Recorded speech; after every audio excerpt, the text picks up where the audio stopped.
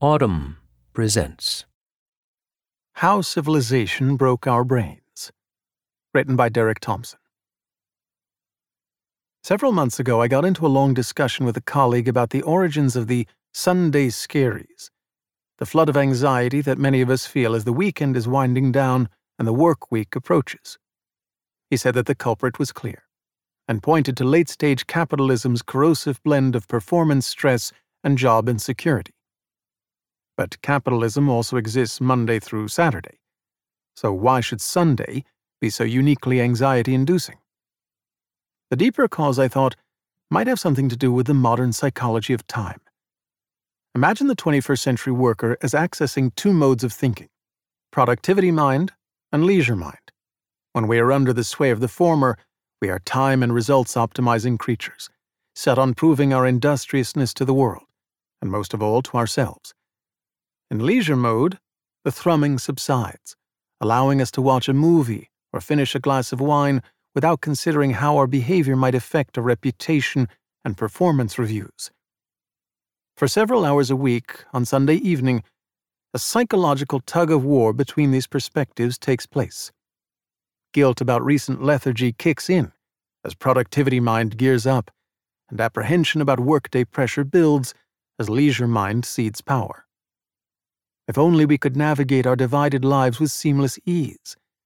Except, what if ease isn't what most of us really want? In 2012, the University of Maryland sociologist John P. Robinson reviewed more than 40 years of happiness and time use surveys that asked Americans how often they felt they either were rushed or had excess time. Perhaps predictably, he concluded that the happiest people were the never-never group, those who said they very rarely felt hurried or bored, which isn't to say they were laid back. Their schedules met their energy level, and the work they did consumed their attention without exhausting it. In an essay for Scientific American summarizing his research, Robinson offered a strenuous formula for joy. Happiness means being just rushed enough. Despite the headline focus on happiness, Robinson's most unexpected insights were about American discontent. We may constantly complain about our harried schedules, but the real joy killer seemed to be the absence of any schedule at all. Considerably less happy than the just rushed enough, he said, were those with lots of excess time. He found, as other workplace studies have shown, that Americans are surprisingly fretful when not absorbed by tasks, paid or otherwise. And at the bottom of his rankings, registering an unparalleled level of unhappiness, were those whose plight may sound puzzling. People who, though they almost always felt underscheduled, almost always felt rushed. Such is the psychological misery of an undirected person for whom an urgent need to overcome idleness, to find purpose, becomes a source of stress. This always condition struck me as the most peculiar modern anxiety. It's the Sunday scaries all week long. This bizarre need to feel busy, or to feel that time is structured, even when one is sprawled on the couch on a weekend afternoon. Where does it come from? Is it inscribed in our DNA, or is it as much an invention of industrialized culture as paper clips and microchips? To answer that question, we would have to understand the texture of human life for most of our history, before civilization and work weeks edged their way into the picture. We would need a participant observer from our era to live among hunter-gatherers and experience their relationship to work, time, and joy. The anthropologist James Sussman has done a version of that, devoting almost 30 years to studying the Junwasi Bushmen, a tribe whose members lived in isolated existence in Namibia and Botswana until the late 20th century, when incursions by local governments destroyed their way of life. In his new book, Work, A Deep History, From the Stone Age to the Age of Robots, Sussman describes the Junwasi of yore as healthy and cheerful, perfectly content to work as little as possible and, not coincidentally, ingenious at designing customs that discourage competition and status-seeking.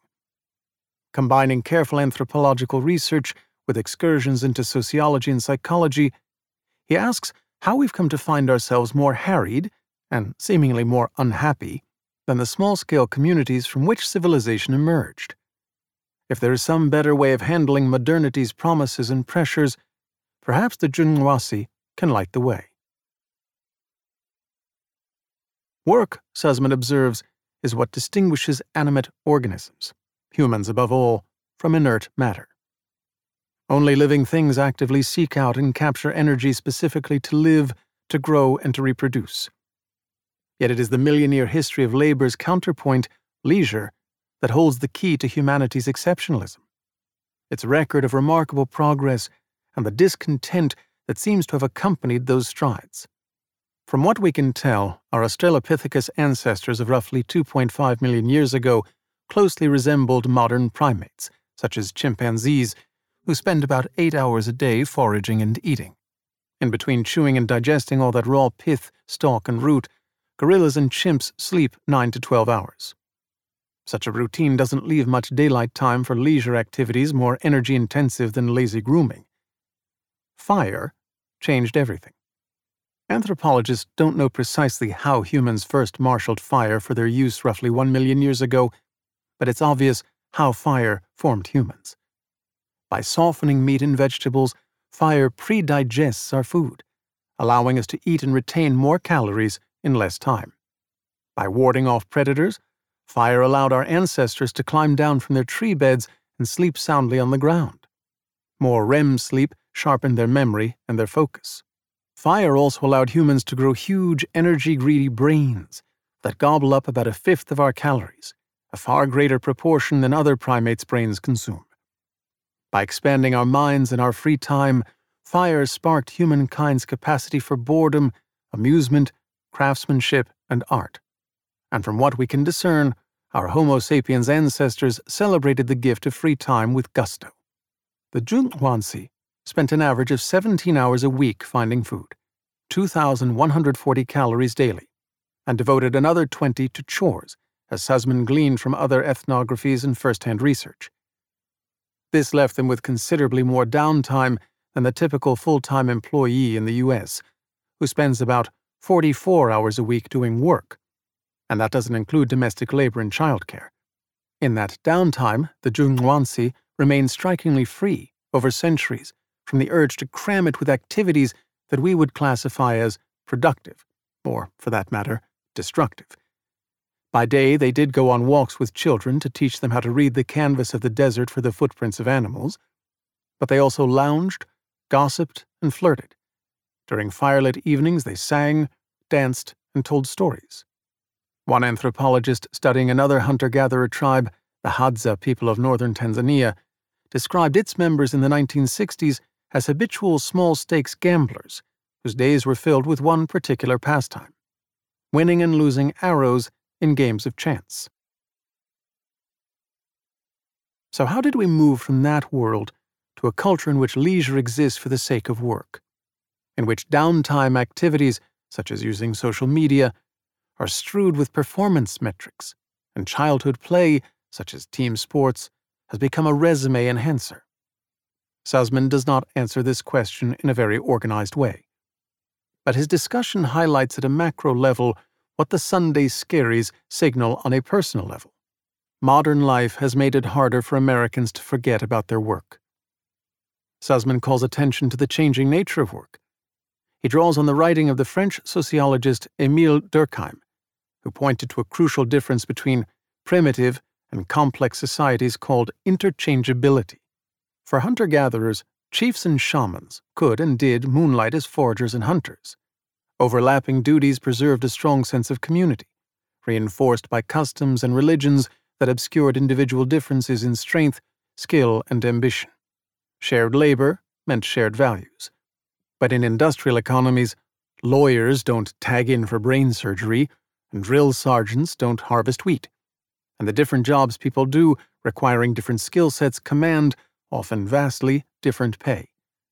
As specializations spread and superior performance was rewarded, a cult of competition emerged.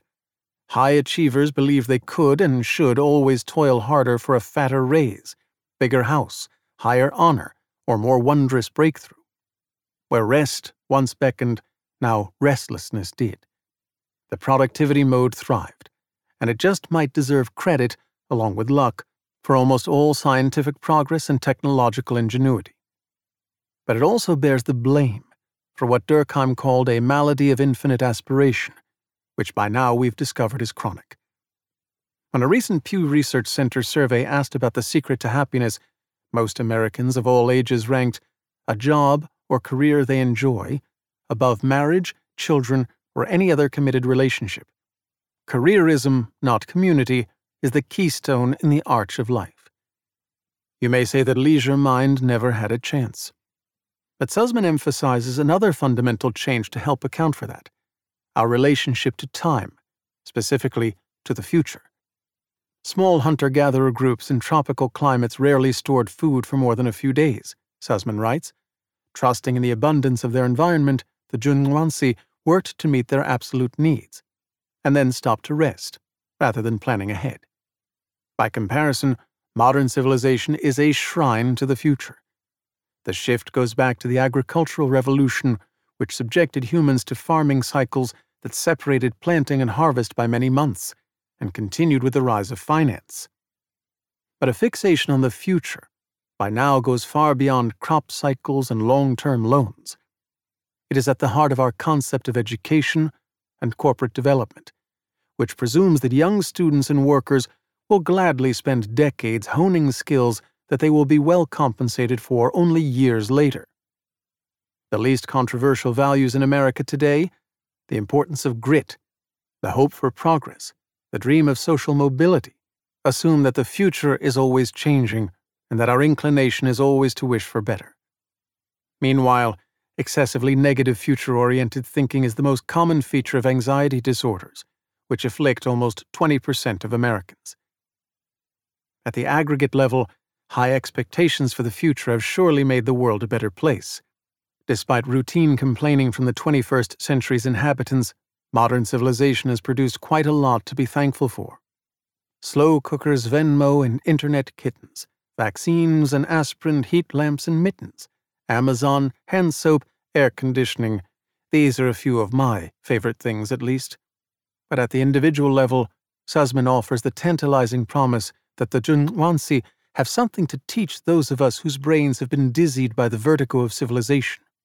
Even the present-oriented hunter-gatherers, it turns out, had to develop communal strategies to quash the drivers of overwork: status envy, inequality, deprivation. When a Junwan hunter returned with a big kill, the tribe perceived a danger that he might think his prowess elevated him above others. "We can't accept this," one tribesman said, "so we always speak of his meat as worthless. This way we cool his heart and make him gentle." This practice became known among researchers as insulting the hunter's meat. It was not the only custom that aimed to discourage a destabilizing competition for status and avoid a concentration of power. The tribe also insisted that the actual owner of the meat, the individual charged with its distribution, was not the hunter, but the person who owned the arrow that killed the animal, Sussman writes. By rewarding the semi-random contributor of the arrow, the Junwansi kept their most talented hunters in check in order to defend the group's egalitarianism. A welcome result was that the elderly, the short-sighted, the club-footed, and the lazy got a chance to be the center of attention once in a while. Reading about these strategies, I felt several things at once: astonished by their ingenuity, mind-blown by the notion of ridiculing exceptional achievements, and worried that my failure to imagine taking comparable pains to protect leisurely harmony meant that my own brain had been addled by too many years in productivity mode, too many twitchy Sunday evenings. But what Sussman's foray into humanity's past reveals is that leisure has never been the ready default mode we may imagine, even in the chillest of cultures. The psychological cost of civilization, the scourge of the Sunday scaries, and the lesson of the Junwansi converge in an insight worth taking to heart. Safeguarding leisure is work. While progress depends on pinning our hopes on a world that doesn't yet exist, those who cannot stop planning for the future are doomed to labor for a life they will never fully live. If you enjoyed this production, find the best long-form articles read aloud in the Autumn app, available now for iPhone and Android.